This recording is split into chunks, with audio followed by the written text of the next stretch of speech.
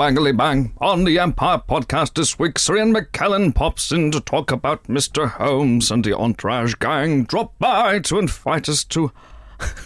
You gotta stop. That's a great impression of the actors in Entourage. It's pretty good, isn't it?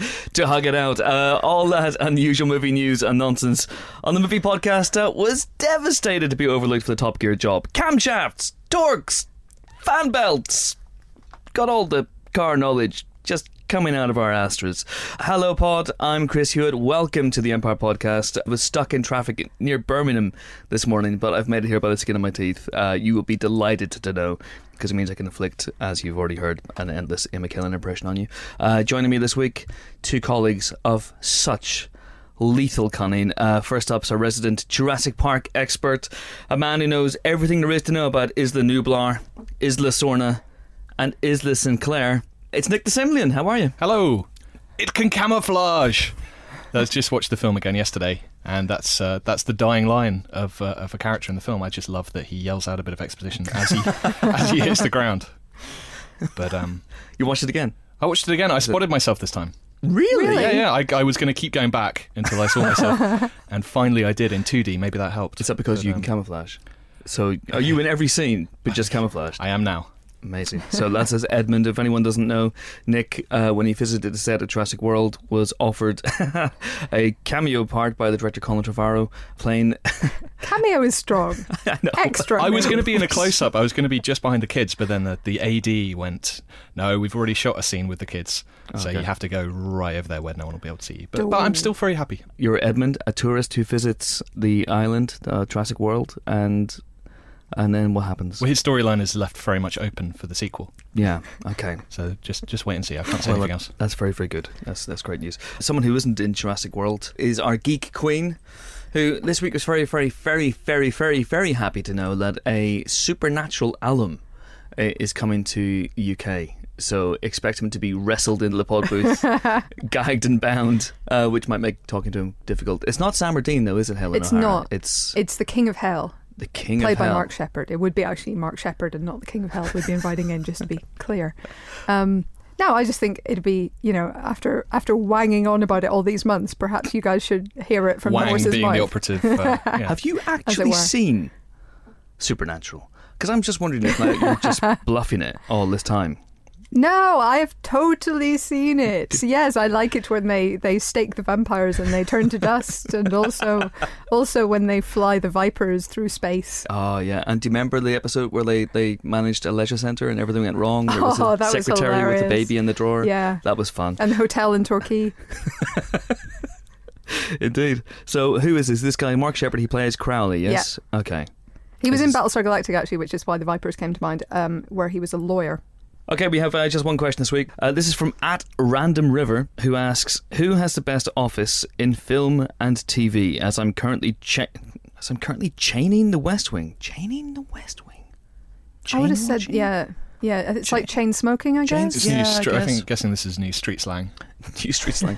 Chaining the West Wing. Get down with the kids, Chris, come on. Chaining. Okay. As I'm currently watching the West Wing, I would say Leo McGarry, says Random River. I mean, Leo has a nice office, but it's quite small. I mean, it's very tasteful, but it doesn't have like majestic views of an entire city or anything. I guess the advantage is Christian Grey. Oh no, let's not. No, that's an office. Is it? That's an office. Yeah. I suppose it is. All right, fine. I've just got Christian Grey in my mind because we're recording this on the day that Grey, E.L. James's follow-up to the 50 Shades of Grey trilogy. Like, how much more money do you need? This is the one that leaked last week. Well, leaked everywhere, yeah. Oh. It leaked everywhere, and then it was released. Finally, it gained its release today.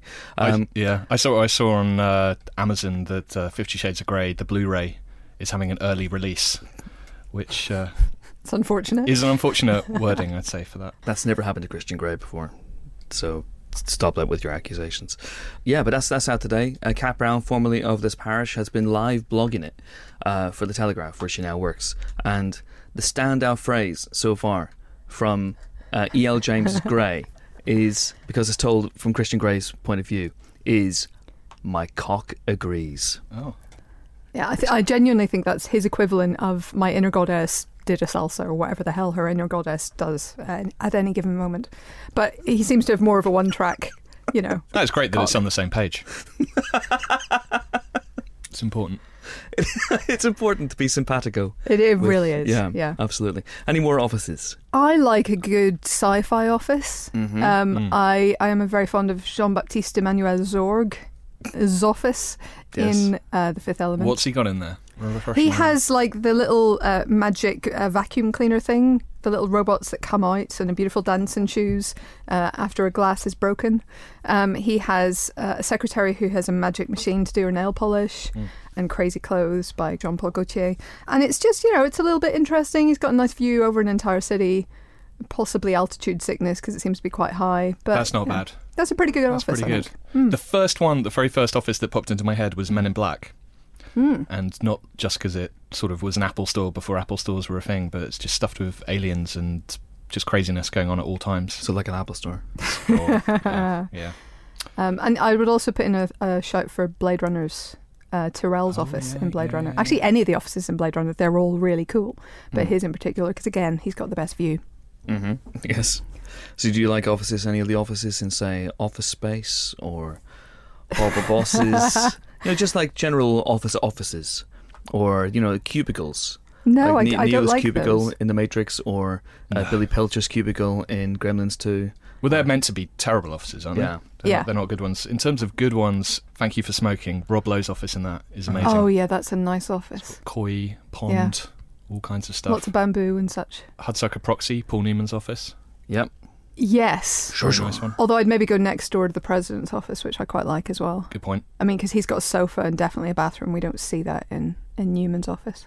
That's a good point. What's his name? Sidney J. Musburger? White Goodman's office in Dodgeball. That's an amazing office. That is. Yes. And I can't imagine most people who run a gym have such a huge, extravagant office with a gigantic portrait of them on the wall. Yeah, seizing the bull by the horns. It's a metaphor. But it actually happened. Oh, yeah. I've got one that actually contributes to the plot of a movie, Jeff Rabin in Usual Suspects, Dan Hedaya's character, because his office obviously contains everything that Fergal Kent needs to spin his yarn for the cops, on his whiteboard behind him. So yeah, that's fair. I love that you can actually buy a Kobayashi white mug online, which is, you would never know what that is because it only says Kobayashi on the bottom. So you'd have to keep showing it to people. You'd have to keep smashing it, wouldn't you? You'd have to keep chucking it on the floor. I'd have to drink it every time I felt I was on the cusp of a revelation, and then just drop it.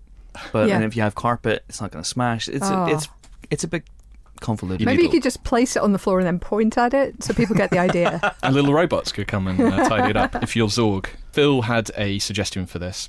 Phil, my brother. It's black and white, obviously. And it is Herr Hinkle's office in The Great Dictator, which is, if you recall, resplendent with a gigantic globe, which you can roll around on. That is actually a beautiful, beautiful office. I would, totally agree with that. That's amazing. Top secret, I can't remember his name, but the head Nazi's office with the enormous telephone and so on. Yes. Is a pretty nice office. That is a pretty good office. So maybe that. Yeah. So, Nazis have all the best offices, I guess. That seems to be the case. It is going Nazis that way. and megalomaniacs. It is going that way. Any great offices this year? Did you like Immortan Joe's office in Fury Road? Did we like Tony Stark's got quite a nice Tony office, Stark I has guess, a hell of an office. Yeah. There's a lack of great offices. I think if I think there's a lot of hate weirdly being thrown Jurassic World's way, and I think mainly it's because there's not a great office in that film. Yeah, that's probably it. There's a nice control room, but the lack of an office really angered me as a salaryman, as an office worker. As an office worker, yeah, you felt disrespected. I did feel a little bit disrespected, to be honest. So that's there's too much discipline in that control room, isn't there? With all the little dinosaur toys we have in our office, we would get in a lot of trouble, I think, with the authorities there. So you're talking office discipline, and I feel like we should mention secretary. Yeah. And we're back to 50 Shades of Grey. There you go. And on that bombshell, is the Death Star an office? It's the Death Star an office. I'd love to just see them doing some photocopying. It's the Death Star. Some admin. Yeah, there's got to be water coolers. You never see a water cooler, do you, on the Death Star? But yeah, you never. Yeah, it's a concern. You know what I read the other week about something that never appears in Star Wars, and I think offices is definitely one of them. But something else that doesn't appear in Star Wars is paper. There's no paper at any point in any movie in the Star Wars saga. Maybe J.J. Abrams, with his analog approach, will have someone, give me that paper, walk with me to my office. Maybe that would be a nice scene. If JJ, if you're listening, and I know you are, there's still time to put in a scene where someone has you're right. paper. You're right. It's all holographic. Then I have to mention, if we're talking about offices, I have to talk about The Office in Disclosure. I love this film. Do you remember this film? You don't love this film. Do you really love this film? It is a film. It is a thriller that climaxes with Michael Douglas doing virtual reality filing. He puts on a virtual reality gloves and helmet and goes into a virtual filing cabinet. Yes, he does. It's amazing. I'm now thinking about offices in space. And we didn't mention Captain Picard, who is a great one. And talk about a view, seriously. Yes. But it's interesting about paper, isn't it? Because Star Trek obviously doesn't really have paper either. At least traditionally on TV, they have those little, essentially iPads, let's be honest. But Battlestar Galactica does, and what they do is they just clip the edges off the paper. Everything is 8-sided, have you noticed that? Not 4-sided. It's been a while since I saw Battlestar Galactica. The good one, not the old one. Oh, right. We're going to mention one more Office, which is great. Actually, just a couple. Because I'm going through, as usual, the IMDb's list of the biggest films of all time. And I've just been reminded of M's Office. In Bond, which is, yes, Helen, but it's such an iconic office. Q's office. That's not an office, that's a workshop. It's an office. It's a workshop. It's got staplers that have flames coming out of them and everything. Is that what you need to become an office? It's just got a photocopier that blows people up. A stapler that can kill you. And of course, Frank Drebin's office and the Naked Gun. What an amazing office. It has everything. It has, filing cabinets. It has the missing evidence in the Kellner case. My God, he was innocent. It's. Frankie went to the chair 2 years ago. Oh, such a film, and the best of the trilogy. I think Nick will agree. Ghostbusters Office. That's a good one. Great office. Shut it down. We could be here all day. And we didn't mention any TV shows, did we? No. Well, apart from The West Wing at the beginning. Well, I would talk about CTU till the terrorist cows come home, but that's another podcast.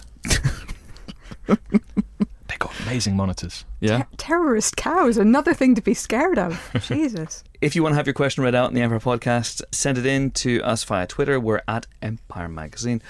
We are.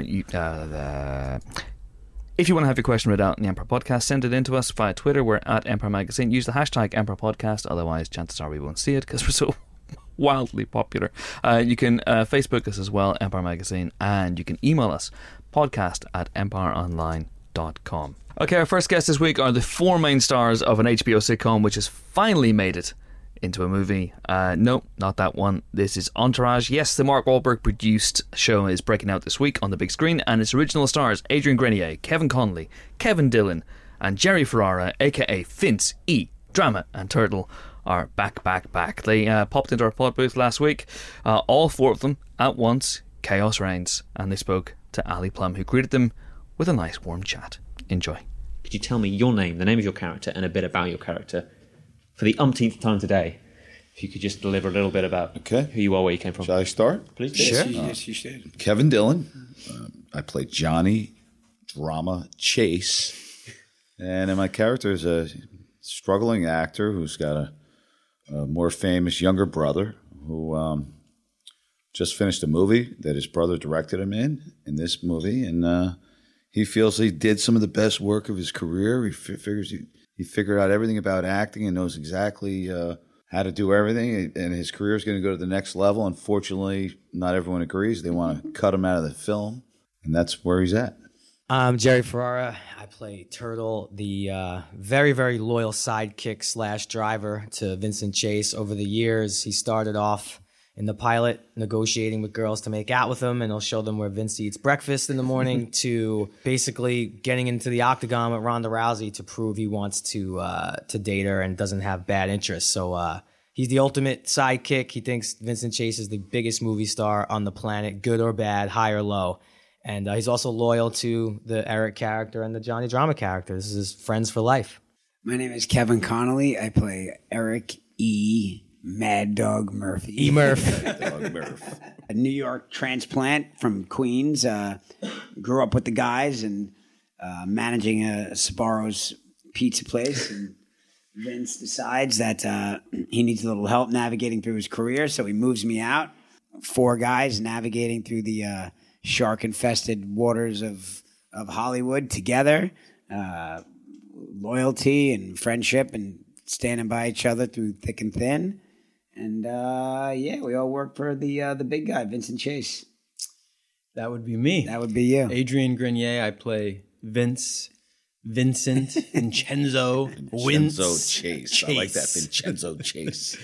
He is the reason the Entourage exists. He got discovered off a Mentos commercial and was quickly swept to Hollywood and became very rich and famous, and was able to finance the lifestyle of the Entourage. And are you the reason the Entourage exists?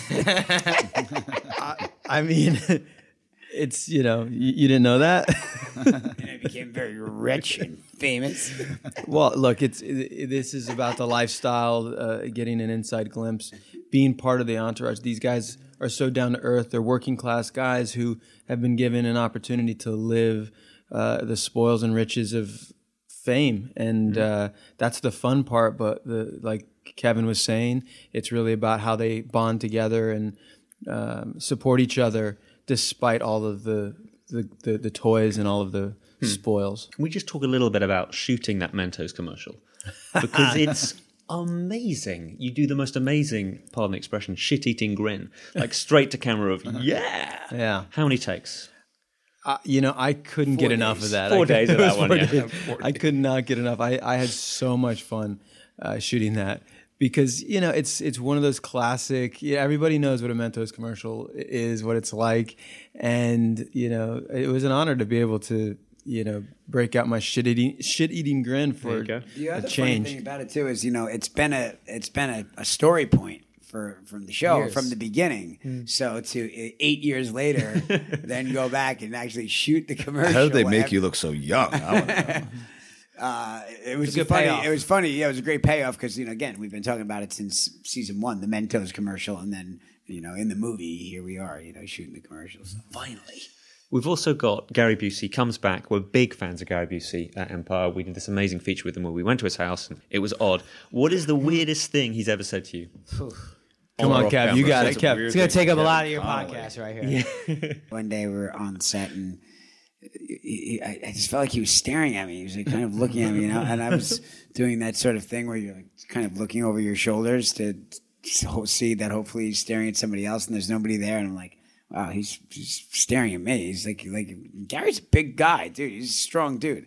And he comes over. He's like, Kevin, you and I are going to play a little game called Tickle and Pee. I was like, What's that? What's that, Gary? Well, I'm going to hold you down. I'm going to tickle you until you pee. I said, Gary, please don't do that. There's 150 crew members here. I'm 36 years old. Please don't hold me down and tickle me because I'm ticklish to boot too. So I would have peed. The key is eventually. just pee early and get it over with. So there he is, like chasing me. I'm like running across the lawn, giggling, trying to get away from him, thinking like, how long is he going to go along with this bit? And then he grabbed me and he like held me down and was tickling me. It was humiliating. It was truly emasculating. Just pouring water over your crotch going, look, it happens. Let's move on. I saw him for Halloween in Malibu. I ran into him and he's like, hey, I'm hearing about the Entourage movie. Hey, you guys going to bring me in? So I had to say, Doug, what about Gary? You going to get him in? And he's like, well, yeah, I guess we're going to have Gary in there somewhere. But I mean, it wouldn't be. You're his it agent wouldn't now. be. Oh, you got to have. You got to have Gary Busey in His some first But he's words. difficult to. I mean, he's a great guy, but he's kind of tricky. His first to work words with at times. to Doug he's Allen. so out there. He said, "Doug, I'm not going to give you your words. I'm going to give you the truth." I mean, that's not a way to lead. I don't know many actors who could say that to a director and get away with it, but Gary's the one of writer. them, and the writer director. Just takes the script in front of him and just... Oh yeah, yes. it's funny. There's talk about like people improving, and it's like at the end of the day, like the show is very highly scripted, and there was not a lot of improv. The guy who probably did the most, He's got the improv green light. was Gary Busey. He's got the green because light. he just didn't ask permission. He just said whatever. Can we talk a bit about, this is a bit left field, Viking Quest, please? Sure. Tell me you have as a memento somewhere in your house.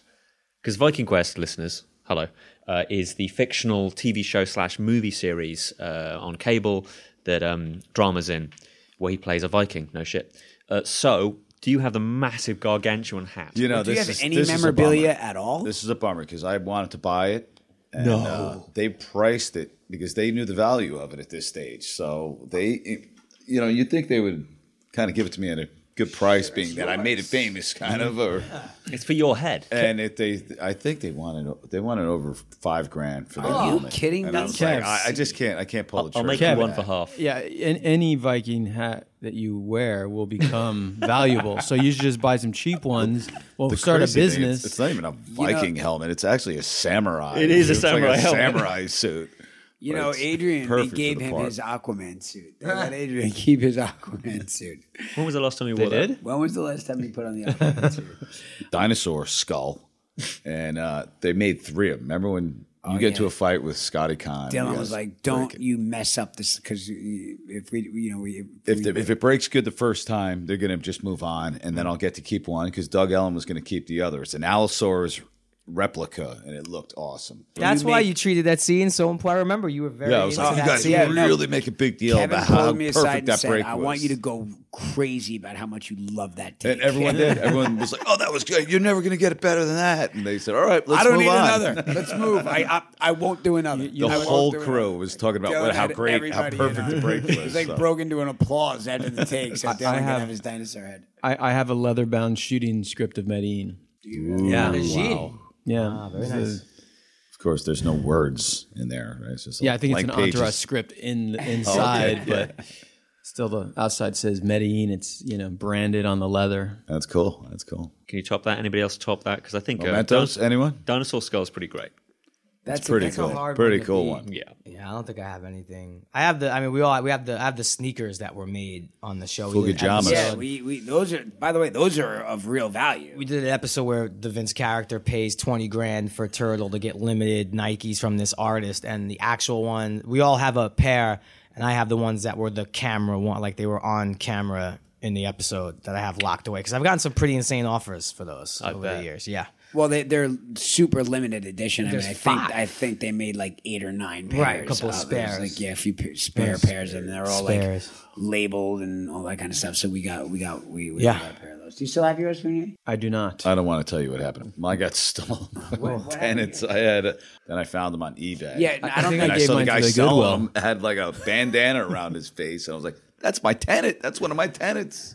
jeez, Your tenant stole it? One of my tenants. It was the value- brother of one of my The tenants." value of the shoes went up like crazy amounts of money. So none of us really knew how valuable they were at the time. Still, I mean, as an exchange, you get people on the street asking to hug it out like all the time, right? Does this happen a lot? Hug it out, bro. I think Jeremy probably gets that more. I than get that. anyone. I've Or gotten you it. maybe I because you get get that. hugged out. Of course, you I get don't really hugged. get hugged out much. Do you get? Yeah, do you get victory? a lot? I get victory constantly. I get weed once a day. offers. I'm a not lot. even kidding. I get victory once a day. Give me a victory. I don't. I rarely do a victory, but guys are doing it constantly. It's a very special occasion that you bust out a victory. Every once in a while, at the right moment, Well, I'll if do he's in a it. good mood, he'll drop one. Yes, I will. And everyone talks to you with your character name, right? They just walk up to you and go, "Drama, could you help me? Tell me Yes. where the nearest tube station is." And Yes, well, that happens all the It's time. Johnny or Drama or hey, where's he? Where's Vince? They're at the mansion. They think it's all real. The lines are blurred. But even for us, I mean, Where's Ari? He's at the agency.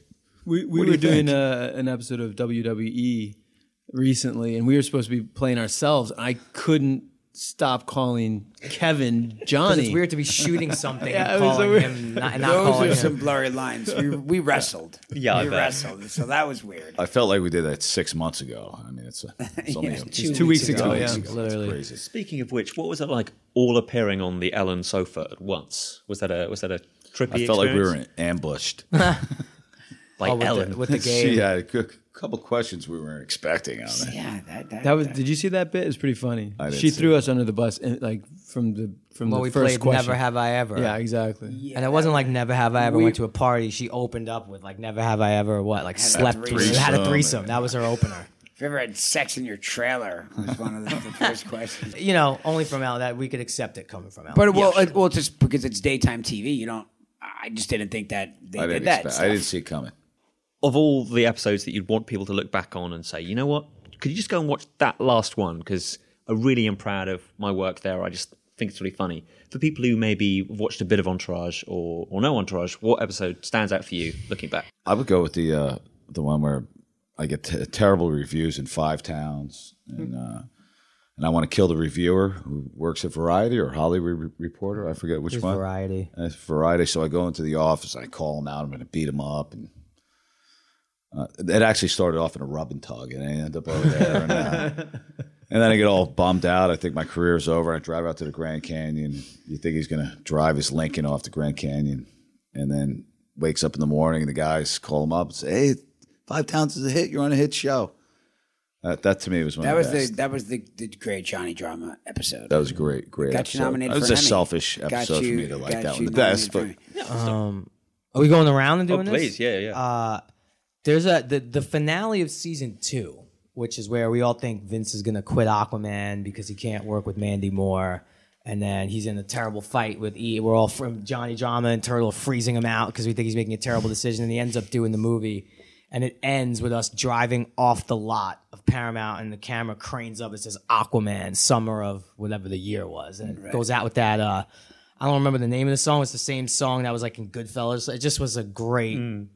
I just thought it was one of the greatest endings we ever did to an episode and a season. Ian and Vince were in a terrible fight. Terrible fight. We got a few of those. I feel like we need some nostalgic schmaltzy music playing right here. No, the piano. Honestly, well, there's different kind of levels to it. Like like Kevin said. I mean, I think we'll all have our episodes that we liked for ourselves. Our characters personally, but from a production standpoint, we did some really cool things with the Sundance episode. Sure. Was just a great episode because nobody had done that before. Nobody knew what Sundance was. That episode aired, and I had 25 of my friends from Long Island calling me screaming, "We're going to Sundance! We want to go to Sundance! Spring break, yeah, Park City, exactly." Utah. And we did the same thing with Cannes, and so there were some really good achievements in production, but my favorite episode of all time is it's called Welcome to the Jungle, and it's when we're actually shooting Medellin, because we did different things. It was kind of like a mockumentary, like Spinal drama. Tap. It was it was just something different about it. And we were like on set, and we were like in the trenches, and Reese Corio is Billy Walsh. It's just so good. So that's my favorite episode to watch. And it's funny because that was the first episode of season 4, and that season ends with us with the movie being a bomb in Cannes. So season 4 was always my favorite, because then we also had these guys in furry outfits, and I love the furry ones. that was, by the way, that was all season 4. And by the way, I liked that episode because I had a beard. I didn't have to shave. Right. And if you have a beard, as you do, and we all, as men, know how much it sucks to have to shave every day. But since we're being nostalgic, I'm just going to say, the first pilot episode. There we go. If you go back and you look at it, it's so scrappy, So young. we were literally scrapping it together. We didn't know what we were building. We had a lot of conflicts. We were insecure about, whether or not we were getting it right. And then when you look back, you just see there's so much heart, there's so much bonding and brotherhood, and so much fun. And it's not the slickest of any of our episodes, but It might were be my definitely least working favorite. out I'm some surprised kinks. you said that. We We still worked had a out lot some- of issues. Yeah. But that's- he's right, from a nostalgic standpoint. I feel like it was rough. 3. The first 2 weren't great. It was like an indie film. Well, thank you so much for coming to talk about Thanks it. for having Wow. us. Thank you. Thanks for having us. It's been man. a That's fun. pleasure. I Appreciate think it. this is the last of the day, so go have a great day. I'm gonna go take a nap. Nap time. Nap time. See you. Entourage, yeah, nap time. Nap to ride. Okay, it's time for some movie news now. What's on the movie agenda this week? Is there anything? What's happened? Kenneth Branagh was in the news this week. He is reportedly in talks to make a new version of Murder on the Orient Express. Christie story, of course. Yes. The one that was previously made with all of the stars. I just watched this completely Yeah, randomly. really, there you go. Phil bought this for one? me, £3 from FOP. Head down to FOP, buy this, and then only hours later, this was announced. The Albert Finney one. The Albert Finney one. You have power. Phil has power. Phil has power. Wow. So that was Albert Finney as Poirot. No word on who it would be this time. Hey, maybe Branagh himself. Maybe Branagh himself. Branagh. I'd forgotten how eccentric Branagh. Albert Finney is, because I'm so used to the David Suchet version that it's weird. He's so twitchy and weird and yelling out. He barely talks for the first hour of the film, and then he doesn't stop talking for the second. It's a weird film, but it's great. So many great people in it. I seem to remember always preferring Peter Ustinov, actually, in terms of old Poirot's pre-Suchet. Yep. I'll give you that. But yeah, this seems like might be a kind of an interesting change for him. He's done a couple of like big actiony, effectsy movies recently, in which I actually surprisingly include Cinderella, which at least had effects, if not action. And this could be quite an interesting sort of a slight change of pace, but not so much. I mean, he has obviously done detective stories before. He's done Wallander on the small screen, that kind of thing. So he does have a little bit of a feel for the genre, I think. Yeah, it's a strange one to do slightly for the reason that the ending is so famous. Well, I feel like it is anyway. I feel like everyone knows the ending to that film. I don't know what you're talking about. Well, thank goodness. So one person remains unspoiled. So I feel like it's a slightly strange choice for the reason that the ending is so famous and everyone pretty much knows, who done it. Yeah, it was Poirot. Come on. No but way. it's an all-star cast, and it's going to be fun seeing if Branagh manages to marshal the same kind of level of all-star cast. Well, speaking of all-star cast, I'm going to read out the cast. Okay. Do it. All right. So, okay. Albert Finney Yes. as Hercule Poirot. Okay. Lauren Bacall as Mrs. Hubbard. This is a Sidney Lumet film, by the way. Okay. Lauren Bacall as Mrs. Hubbard. Martin Balsam as Bianchi. Ingrid Bergman, taking a break from directing all the Swedish movies, as Greta. Jacqueline Bisset as Countess Andreny. Jean-Pierre Cassel as Pierre. That's typecasting, surely. That's Come on. stereotyping there. Sean Connery as Colonel Arbuthnot. He's very grumpy in this film. Yes. Have you ever heard Sean Connery getting on a train? No, let's not do that. John Gielgud as Beddoes, Anthony Perkins, Vanessa Redgrave, Richard Widmark, Michael York, the great Colin Blakely, all the way down to John Moffat as chief attendant. I mean, they just, even the small roles, they just packed with power. It's amazing. I love it. It's a great film and a great story. And I can't believe Poirot does it at the end. That's amazing. That's huge. We wish all the best to Kenneth Branagh in his Sir Kenneth. In his efforts to make that movie. It's been a long time since we've seen Poirot. Who should play Poirot? That's the big question, isn't it? Well, yeah, as Helen was saying, could Branagh do it himself? I mean, it has to be. So, a guy in his 40s, 50s. Maybe Patrick Stewart? Is he getting on a wee bit too old? Do you think? Too old? I think he's too old. He'd be good though. He's got the skull shape for it. Hugh Grant. No. Kevin James.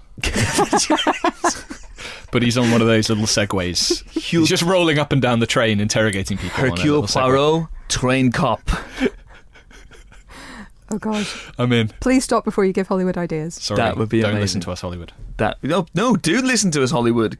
Kenneth Branagh directs Kevin James as Hercule Poirot. Could Ian McKellen do it and do a Sherlock Holmes Hercule Poirot doubleheader? Mr. Poirot.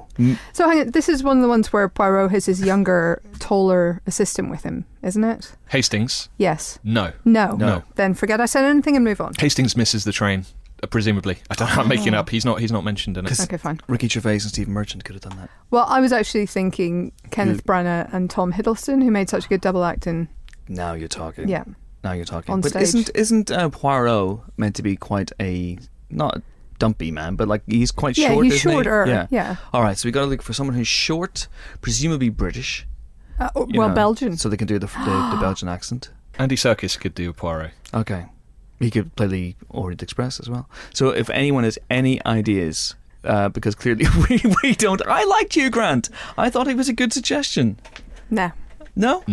Okay. By the way, I'm Hugh Grant's agent. I don't know if anyone spotted that. I like the fact that there's clearly so little news this week that we spent 25 minutes discussing the murder on the Orient Express. Anything else? What's happening? There's a couple of other little ones. Eli Roth is apparently going to make an adaptation of the giant shark book Meg. Short for Megalodon. Yes, which is an ancient prehistoric gigantus shark, I think is the technical name, actually. Gigantus shark. I've read the book. It's the most trashy of trashy books ever. This is Steve Alton, isn't it? I think so. Yeah. This is essentially Mosasaurus the movie. Essentially, wasn't the pitch for this? This has been knocking around Hollywood Yeah, this for has been years. around This for one, a long time. and so I remember the pitch of this was that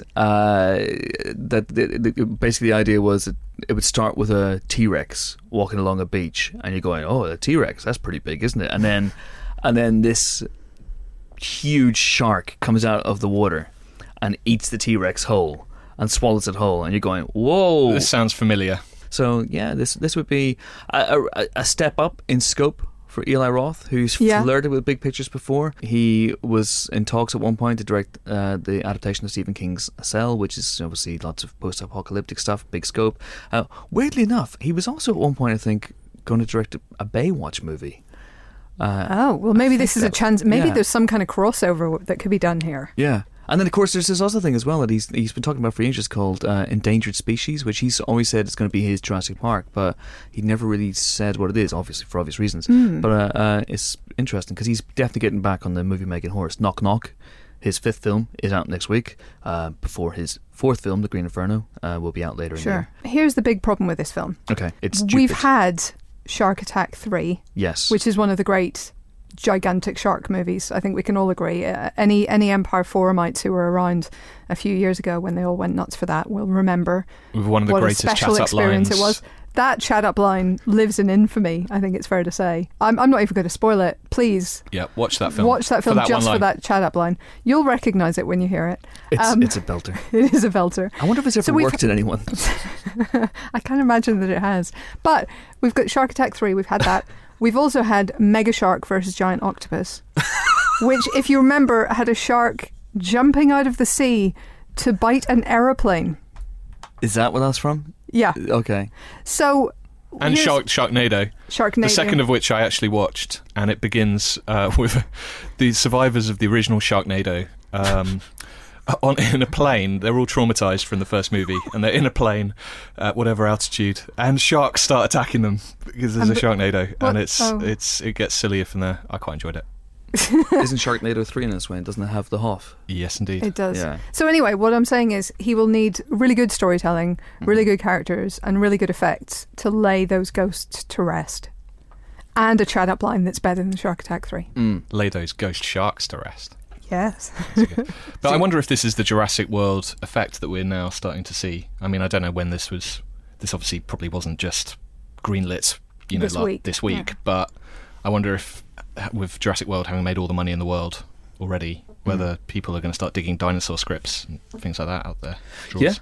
Yeah, quite possibly. I think this was rumoured as this was a resurrected project about 2 or 3 weeks ago, I think, but Eli's participation in it was only confirmed yesterday. So that's cool. What's interesting is whether he goes. It's a question of tone, isn't it? Yeah. Do you go full out ridiculousness and try and somehow out Sharknado, but with a bigger budget, obviously? Let's hope not. Or do you actually go down the route of this could genuinely be a great monster movie if we do it right? So, yeah, it could be Jaws on steroids. I'd almost take a little bit of the early part of The Kraken Wakes, the great John Wyndham novel, if either of you have read that. Yes. For the kind of the slow build and the tension and the havoc that something sea-based can wreak. And if you started with that then and that slow build-up, then you might have something worth seeing. That's the one with the aliens who land in the deeps. deep. They're and melting the start- ice, aren't they? Yeah. And Yeah. trying to drown everyone. Yeah. Eventually, that's their kind It's of a like... great book. Yeah, it's a really, really clever book. Really scary.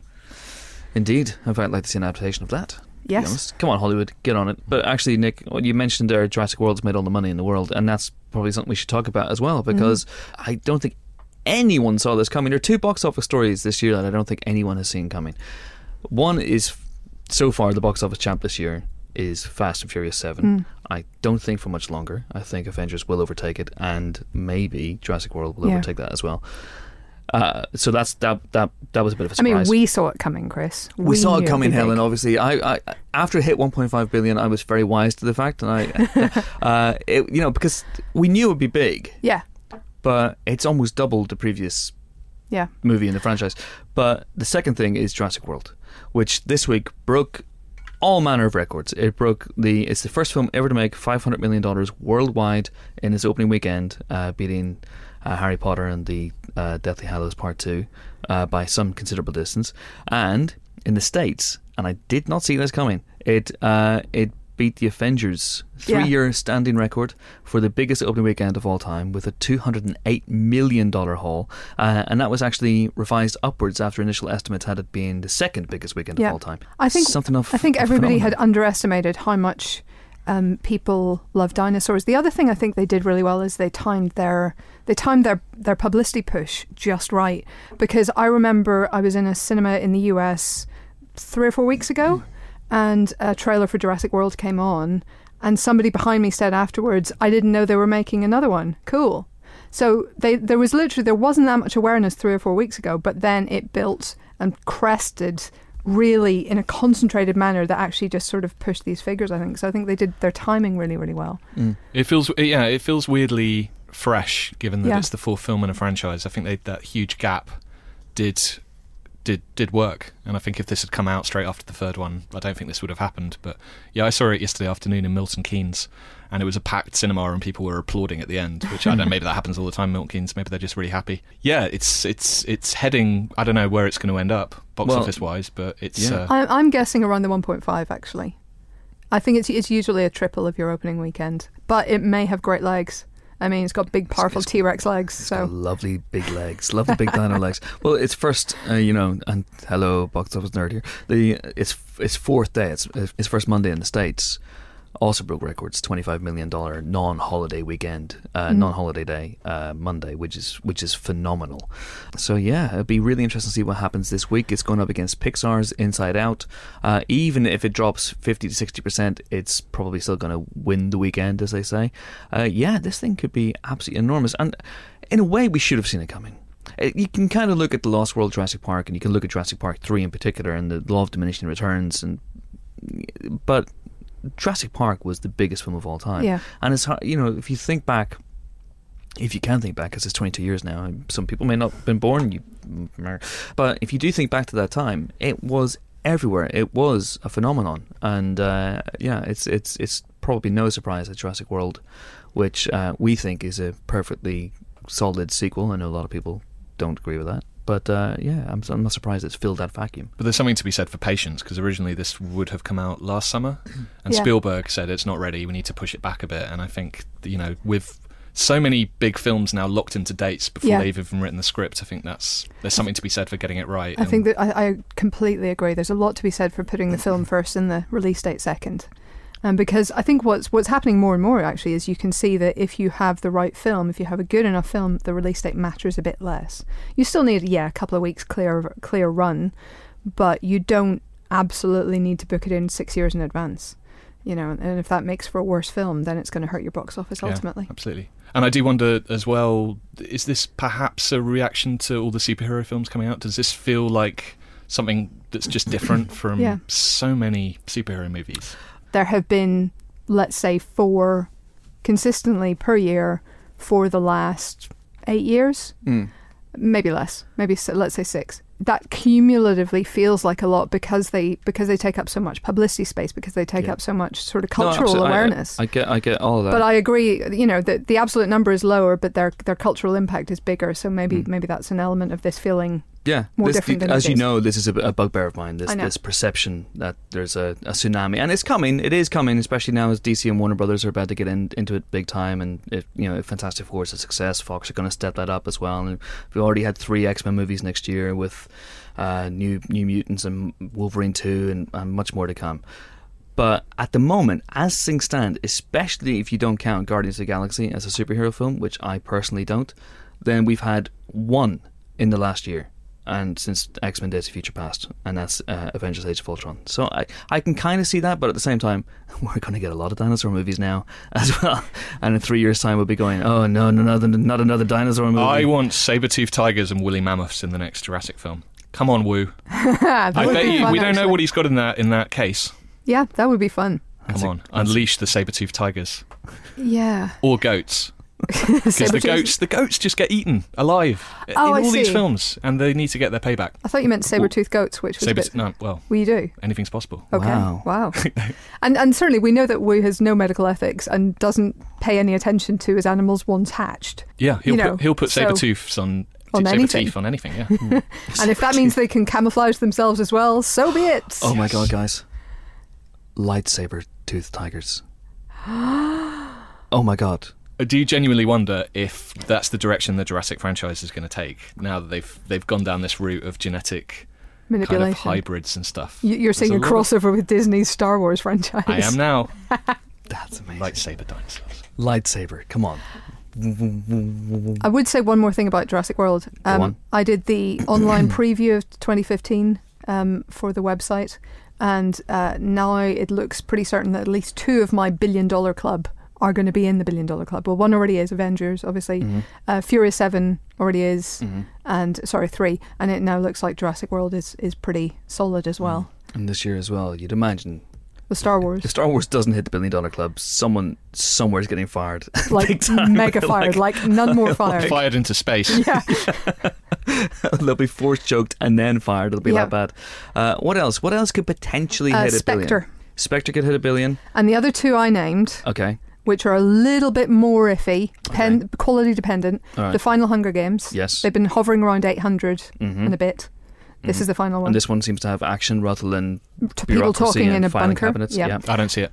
It could Oh. happen. I'm not guaranteeing that one, I but don't it could feel happen. it. But I'm not, maybe not the fan base, but I don't detect excitement. The last one was so boring. Yes, it was. It was set entirely in conference rooms. But I would point out to you the case of the last 2 Harry Potters as well. There's a bump for the last one that you don't get for the second last. Yeah. It also happened with Twilight. That's true, but doesn't the final Hunger Games book, I've not read it, but Yeah. from everything I've heard, is a bit of a disappointment in itself. So It is, but maybe it'll work better on screen. I don't we'll know. see. We'll see. And then the final, again, slightly iffier prediction, Mm-hmm. but it's looking good from the trailers so far, Okay. is Mission Impossible, Rogue Nation. Now that's a big leap. It's a bigger leap, I admit. That's okay. That's what did the last interesting. one make? 600 million worldwide, roughly thereabouts. But that's. I think, based on what we've seen, I think that's going to be the dark horse this summer in terms of it could be a really belting film. Yeah. I really hope it's good because I think the trailer's fantastic. I think Chris McQuarrie's great, but I do wonder if the larger Tom Cruise issue. I mean, Edge of Tomorrow was fantastic. Probably Yeah. looking back on it, that may have been the best film of last summer, best blockbuster of last summer, and it just didn't do that well. And you know. wonder, is that because people don't like Cruise anymore, or what is that? I think the problem with those films, the issue with those films, perhaps, is that they're amazing set pieces with a kind of loose plot built around them, and you have to give those stunts away in the trailer. So I feel like we've seen the best stunts in the film. Maybe I'm wrong, and there's tons more stuff. I mean, I will admit that one is a bit more of a guess. Yeah, I'd yeah, say. But I just wouldn't rule it out because I think it looks, what we've seen so far is really, really strong. That makes me want to go see it on the big screen a lot. So I'm gonna throw 2 more into this, and Okay. but obviously, given I don't know whether anyone knows this, but Nick and I had a bet about box office this year, which I've already spectacularly lost because I genuinely believed that this year we would see a film hit 2 billion, and we may still still. may. We We may still may. still. I genuinely believe that Avengers: Age of Ultron would hit the $2 billion dollar barrier out of the gate, becoming only the second movie to do so, straight out of the gate and without re-releases.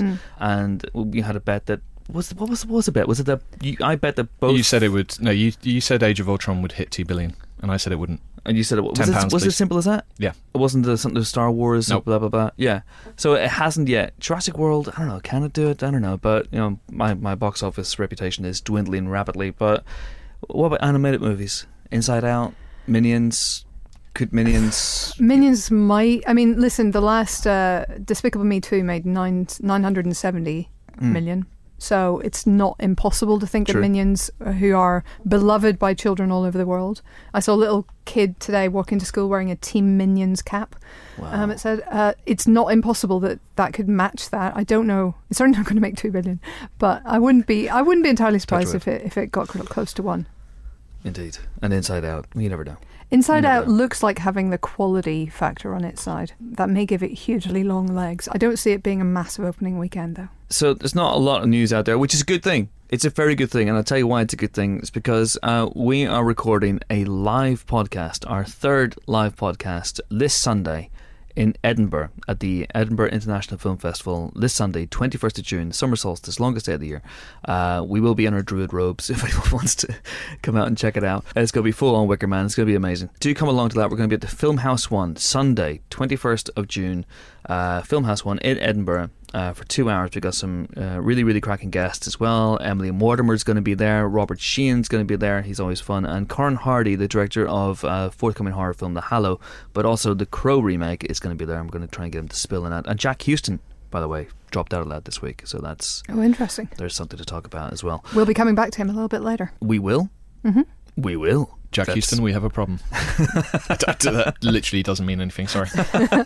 So we're going to be at the we're going to be up in Edinburgh this week, recording it on Sunday. So do come along to that. Tickets are available via the Edinburgh Film Festival website, or just £5 a pop, which is an absolute bargain. There's going to be loads of spot prizes and stuff. It's going to be great, great fun.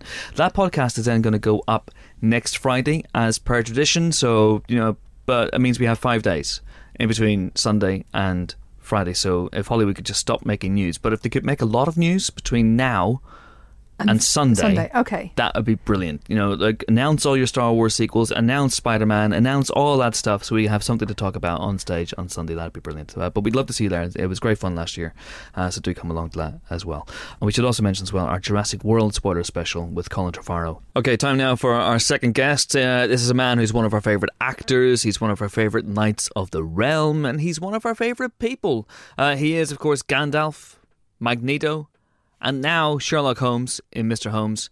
Get over it. It's Ian McKellen, and he was talking to our resident Holmes nut, although Nick is also a Holmes nut, Ali Plum, about a whole ton of Sherlock stuff, from playing two different ages. He's 93 in the main part of the film, and then you flash back to him as a younger Holmes as well. There's also stuff about his forthcoming live TV movie with Anthony Hopkins, The Dresser, and just stuff about reuniting with Bill Condon, his Gods and Monsters director, on Mr. Holmes, and of course the secret art of beekeeping, which plays a huge part in Mr. Holmes. Do enjoy.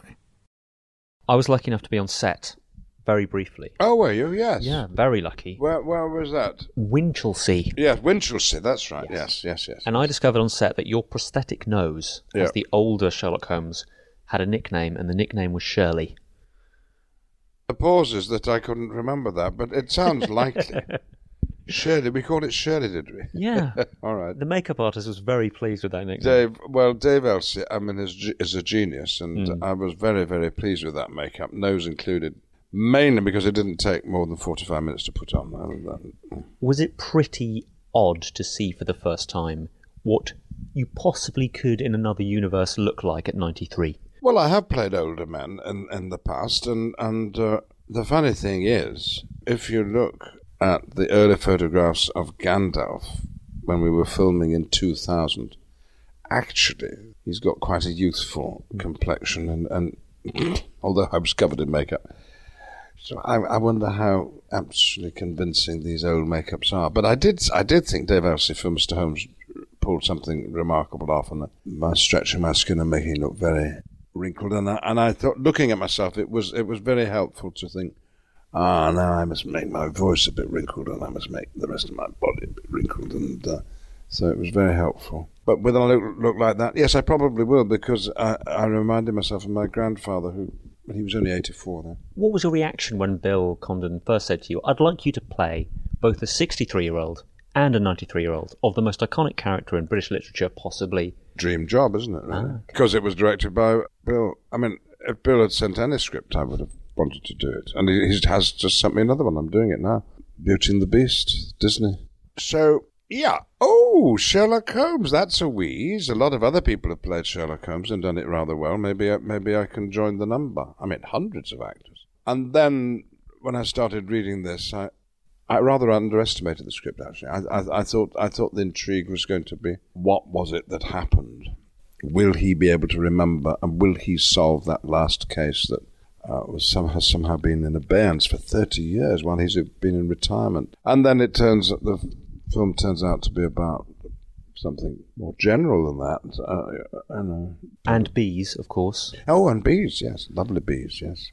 Yeah, you became reasonably, friendlier with bees than you were before. I'd never had anything to do with bees. I'd never been stung by one. Kept a wary distance, and that is the best way, because they're going about their business. They're busy, of course, because they're bees. And they're making honey, and they don't need you to stand in the way of their flight path. And if you don't do that, and you've got a bit of smoke to hand to keep them calmed, you're going to be fine. And no bee was harmed making this film, and no human was harmed by a bee. So we're all very mutually grateful to each other. Great co-star. And they were well looked after. And you see, the hives were placed down there on our location for a couple of months. They got used to living there. So when we arrived to do a bit of filming, all we had to do is be respectful. Now, you shot some of this film in studio at a 3mm studio, which isn't too far away from The Grape. Yes. What does Ian McKellen Rap Party look like? Well, a rap party is just saying thank you to each other and goodbye and hope to see you soon. People are in a good mood and in slightly sad mood, I suppose, to be saying goodbye. So it was that sort of party. You're not tempted to have a Sherlock pub quiz down at The Grape anytime soon? Well, the quiz in The Grapes is every Monday night, and I'm usually there, and there hasn't been any Sherlock questions that I can remember, and probably should be. I mean, Limehouse, which is where The Grapes is an area that Sherlock Holmes knew well. We talk about him as if he's a real person. I think that's what's intriguing about him. People do, after all, he's got his statue in Baker Street. Of course he's real. You mentioned Beauty and the Beast. I was wondering again in that instance, what did Bill ask you to work on before you took on the role? Since we made Gods and Monsters 30 years ago, is it? I don't know. We've been good friends, so I've known usually what's coming up next for him. And there have been movies that he's made, and I wondered whether I was going to be asked to be in them. And so I think I knew about Mr. Holmes before he asked me to do it. And I certainly knew about Beauty and the Beast before he asked me to play Cogsworth, the major domo who's turned into an animated clock for much of the film. So it wasn't altogether a surprise. It's a total coincidence, but on TV just this weekend, Last Action Hero was on the TV, and I was watching it, and suddenly Death's Scythe came out of the screen. Yes. And again, I was wondering... Who was that? No. Could that be... It is Ian McKellen. There it is. Have you ever been caught out by watching yourself on screen? Have you ever gone, I think I'm in this? Do sometimes turn on, say, Wolf Hall and think, when do I come on? And a number of us actors who appear in those sort of things think, why did we get overlooked this time? This seems like a me role. Oh. It's not me. With Beauty and the Beast, just to go back, how do you act as a clock? Well, you don't. The clock's all been done for you. The people who are doing the acting there are the animators, and these days animators go to acting school. They're told to really get inside their parts. But I suppose in an ideal world, I would be consulted about the clock more than I was. But Beauty and the Beast is a film that already exists, and I thought it's apparently too much for the audience to imagine a Cogsworth who looks different from the original. So I'm rather having to match my performance to the clock than the other way around. Be our guest, be our guest. Kevin Kline is playing grandfather, and all the other parts are taken, I think. My friend asked me to ask you about working with Anthony Hopkins again. Yes. Again, I've never worked with him before. But I think you've kind of swapped roles a few times. I think you've both been up for roles that you've taken or he's taken. Is that right? Is it a pleasure to be working with him? Because he is the Anthony Hopkins. The reason I wanted to do The Dresser, a play which has had many manifestations, including a very successful film with Tom Courtenay and Albert Finney, whenever I've been asked to do it on stage, I thought this belonged to other actors. But when Anthony Hopkins was going to play the old actor and I was being offered The Dresser, which was another way around of looking at it, I immediately said yes, simply to work with him. Of actors of my generation, he's way up there, isn't he? And I'm glad I did. We all had a wonderful time, and a brilliant cast with us, Sarah Lancashire and Emily Watson. I gather he's quite fun on set. Far too much fun on set. far too many stories. But Anthony tells stories, but they're not the sort of stories most of us tell, our favourite stories. No, he just has a memory that can alight on almost any episode in his life, and he can fill it out with amazing detail. He's an astonishing memory. And he was in the company of people who were of an age to know what he was talking about when he referred to early radio programs that he'd known as a kid, or his wartime experiences. And he was on fine form, and I hope we get to work together again. It's a very good outcome. It's a very good film. I'm glad to hear it. Well, not film. It's a televised play. Don't see that very much on TV these days.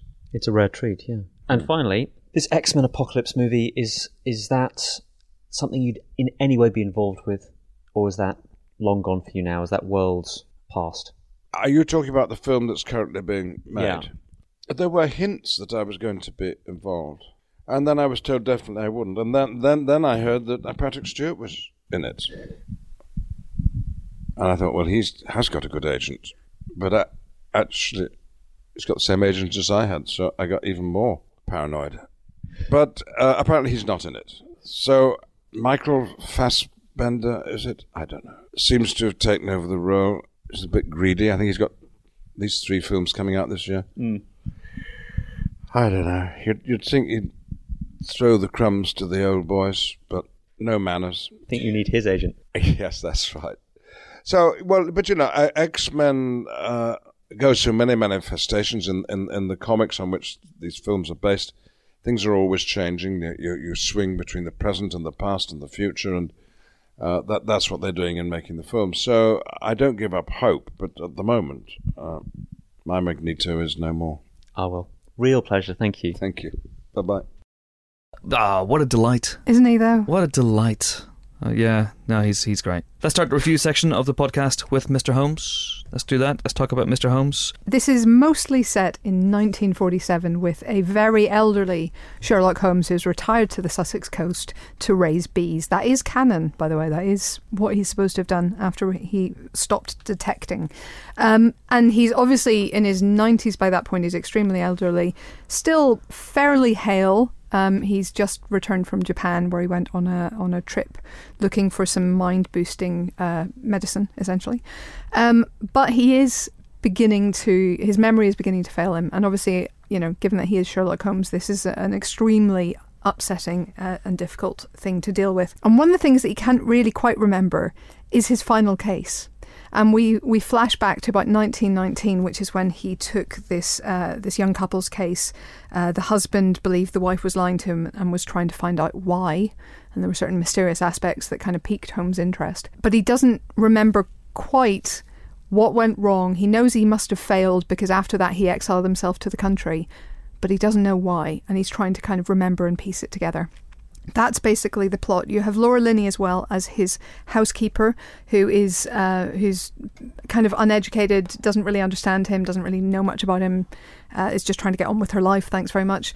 Her young son Milo Parker, Milo Parker plays him. His name's Roger, who's great, and he kind of strikes up a little friendship with Holmes.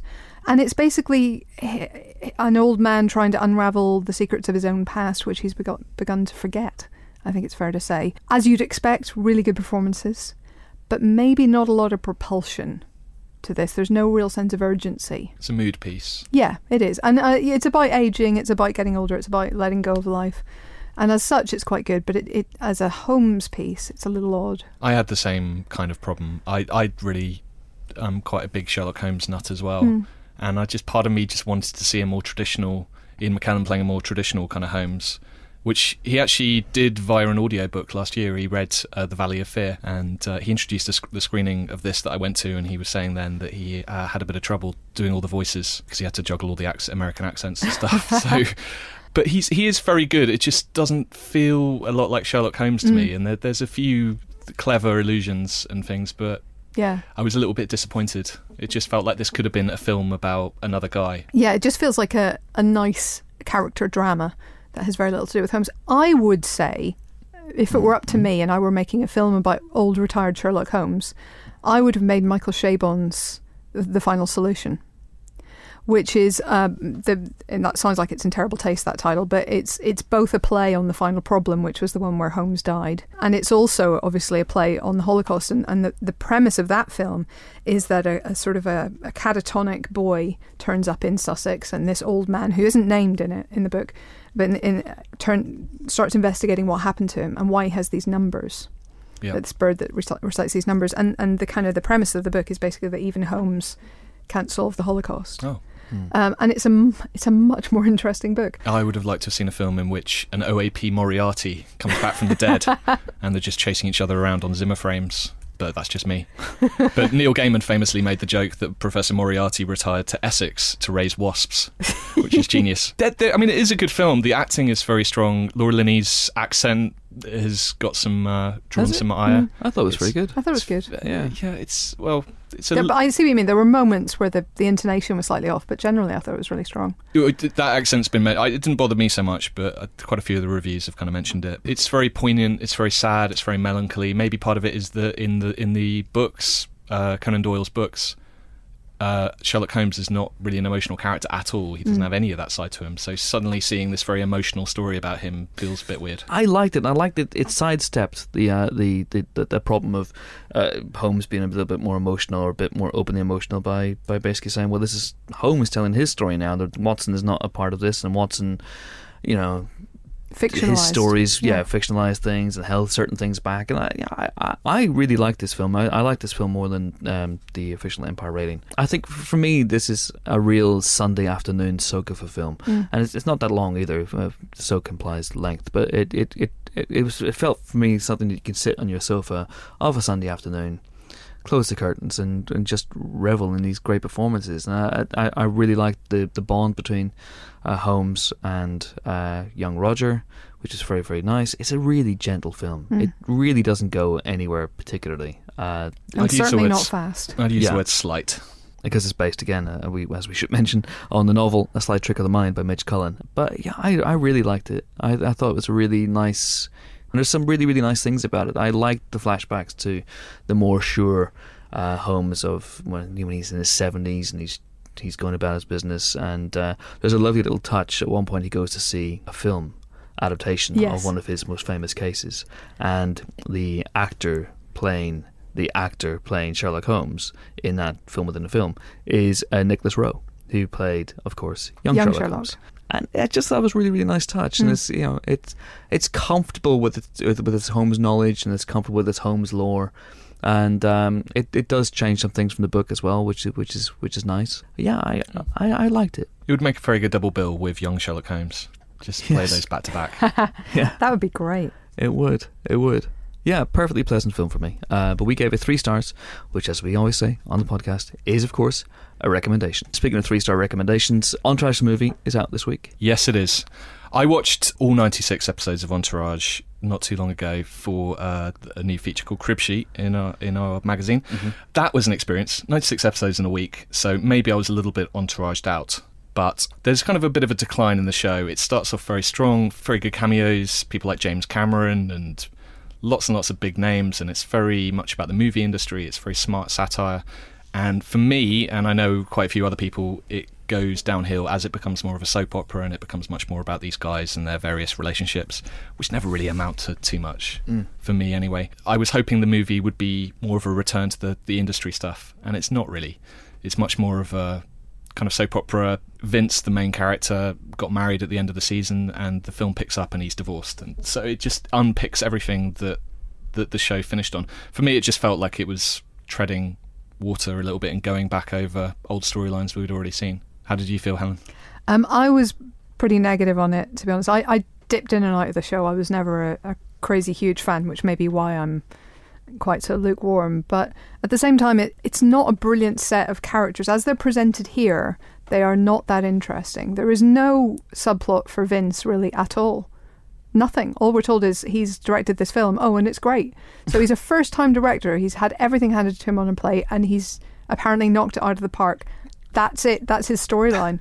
Nothing else. You don't get to see him directing the film because the old seasons of Entourage, they would actually have a season where he was making a film and they'd have stuff happening on set and the actors he would have been working with. I think that stuff would have been quite fascinating. Yeah. And it needed more of that. There was a storyline for Johnny Drama which was cut because Channing Tatum was going to be in the film, and Johnny Drama was going to be appearing in Magic Mike, the new Magic Mike film, as a stripper. And it needed more of that kind of stuff. It needed to feel more like it was linked into Hollywood as it is now. Yeah, it doesn't feel like it's Hollywood at all anymore, because literally everything we're told about this film, you know, even from our perspective, not being terribly connected to the film industry in the sense of being in Hollywood, but it doesn't ring true, like the Sex and the City movies, in the sense that there was a show that had an idea, that had real meat to its relationships, and that got stripped away for the movie version, and they just focused on the outside glitz. On the plus side, there are a few good cameos. Piers Morgan is not one of them, but Liam Neeson appears. I don't think it's a spoiler to reveal some of this stuff, because there was a trailer which just literally listed every cameo in the film. Liam Neeson turns up very briefly, and the Jeremy Piven's Ari has a great line shouted at him, and Jeremy Piven is probably the best in terms of the ensemble, as he was in the show. He's entertaining throughout. He's very angry. He's very stressed. You know, you've kind of seen him do it before, but it's fun to see him do it on the big screen. It's fine. It just could have been a lot better, I think. I will say one thing that confused the hell out of me was the timeline of this film. I couldn't figure it out. It picks up just after the final season of the show, so however many years ago that was. But there's a billboard for The Jinx, which is a brand new HBO show which just aired this year. And at one point they bump into Mark Wahlberg, who's coming out of an ADR session for Ted 3. I'm pretty sure he says Ted 3. He does, yeah. I wrote it down. Yeah, he does. So is this film happening in the past, the present, or the future, or all three simultaneously? Oh, it's like, does it happen in the Tesseract? Is that where it takes place? That really confused me. And if anyone can figure out what year this film is set, please let me know. The greatest minds of our time have been tasked with a challenge. This is going to be fun to see what happens. So we gave Entourage 3 stars. Any Piers Morgan completists out there? Sorry, something in my throat. He is in it a lot. He's in it way too much. Well, in his ongoing no, hang on. Someone said because he on Twitter this week, someone said, "Oh, it's a cameo," and he went, "No, it's a part." He was bragging to John Cleese. He was a couple of weeks ago. He was in a Twitter spat with John Cleese, and he said, "Which of us has got a number one movie coming out?" I will say this: if you loved Entourage and you enjoyed it all the way up to the end of the HBO series, you'll enjoy this. What if, like me, you stopped watching Entourage after 4 episodes because everyone in the show was just unspeakably awful? 3 stars for Entourage, Len. And the last film we're going to discuss this week. Hey, Helen. Hey. You're going to love this. It's a Nicholas Sparks adaptation. Oh. The Longest Ride. Starring Scott Eastwood. You okay over there? You all right? No, okay. no. This is, yes, I always enjoy another chance to see the Nicholas Sparks formula. I mean, oeuvre put on the big really screen. is an auteur. He really is. The 10th Nicholas Sparks film, believe it or not. And this one stars, you won't believe it, 2 really good-looking white people in North Carolina. I know, it seems impossible, and yet here we are. They're played by Britt Robertson, who you recently saw, of course, in Tomorrowland. Well, most people didn't, but some people did. I'm sorry, that was mean. Come on. And Scott Eastwood, who is preposterously handsome. Clint's son. Yes. Yeah. But makes his dad in his young days look, mildly okay looking. No, his dad in his younger days was pretty special as yes, well. I know, and that's what I'm saying. Yeah. He's better looking than that. You're saying that? I am. That's a big statement. I'm not saying he's more attractive. I'm just saying he's better looking. He is a manly man. Yeah. Chiseled out of pure granite. Very nice of you to say, Chris. Sorry, I forgot you were still in the room, Nick. So Scott Eastwood then. Yeah, so he's a bull rider. She's an arts student in college. The two of them have an instant spark of attraction, but he's all bull riding, and she's all, I must go to New York for an internship in art. This is amazing. It's already amazing. So then they rescue an old man who's run off the road, and it turns out that he's Alan Alda, but he used to be Jack Houston. I told you we'd come back to Jack Houston. Whoa, stop a second. Stop. Okay, so they pick up an old man. Yes. Who turns out to be Alan Alda. Yes. Now, please tell me he's actually Alan Alda in the film. And then, so he was formerly Jack Houston. Yes. How do we know he was formerly Jack Houston? Do we see flashbacks with Jack Houston? Who's also a very handsome chap. So this movie has a preponderance of handsomeness already. I mean, yeah, he's no Scott Eastwood, is he? So in terms of the sort of Hollywood dynasties, you're more in Team Eastwood than you are in Team Houston. I mean, in terms of just handsome, sure. Okay. Right. So anyway, I feel like we're losing the thread slightly. Alan Alda flashes back to his days as Jack Houston when he was in love with Una Chaplin, and they had Chaplin as well. I know. Hang on a second. This is crazy. I'm not entirely sure if she's one of those Chaplins. She is one of those. Yeah, Chaplins. she is. Okay, so yes, all of the dynasties basically, and Britt Robertson. Is Britt Robertson related to anybody? Not that I know of, but I feel like we should look into it. Cliff Robertson. That's say she's his great niece. Yes, okay. Great niece of Cliff Robertson. So, they're all torn about whether to stay together, given that she's moving to the city and he's staying in the country, on one hand. Then, Alan Alda's all mourning his wife and flashing back to their whole story on the other hand. And We're both crying here, by the way. Well, exactly, as you should be, because somebody's going to die at the end. Yeah, no, you know it. That's a part of the formula. It has to happen. Is there anything we can do to stop it? You could leave the cinema halfway through. What if we don't go into the cinema in the first place? He's still going to die. Oh, okay. So, is it he? Or is it? Oh, okay.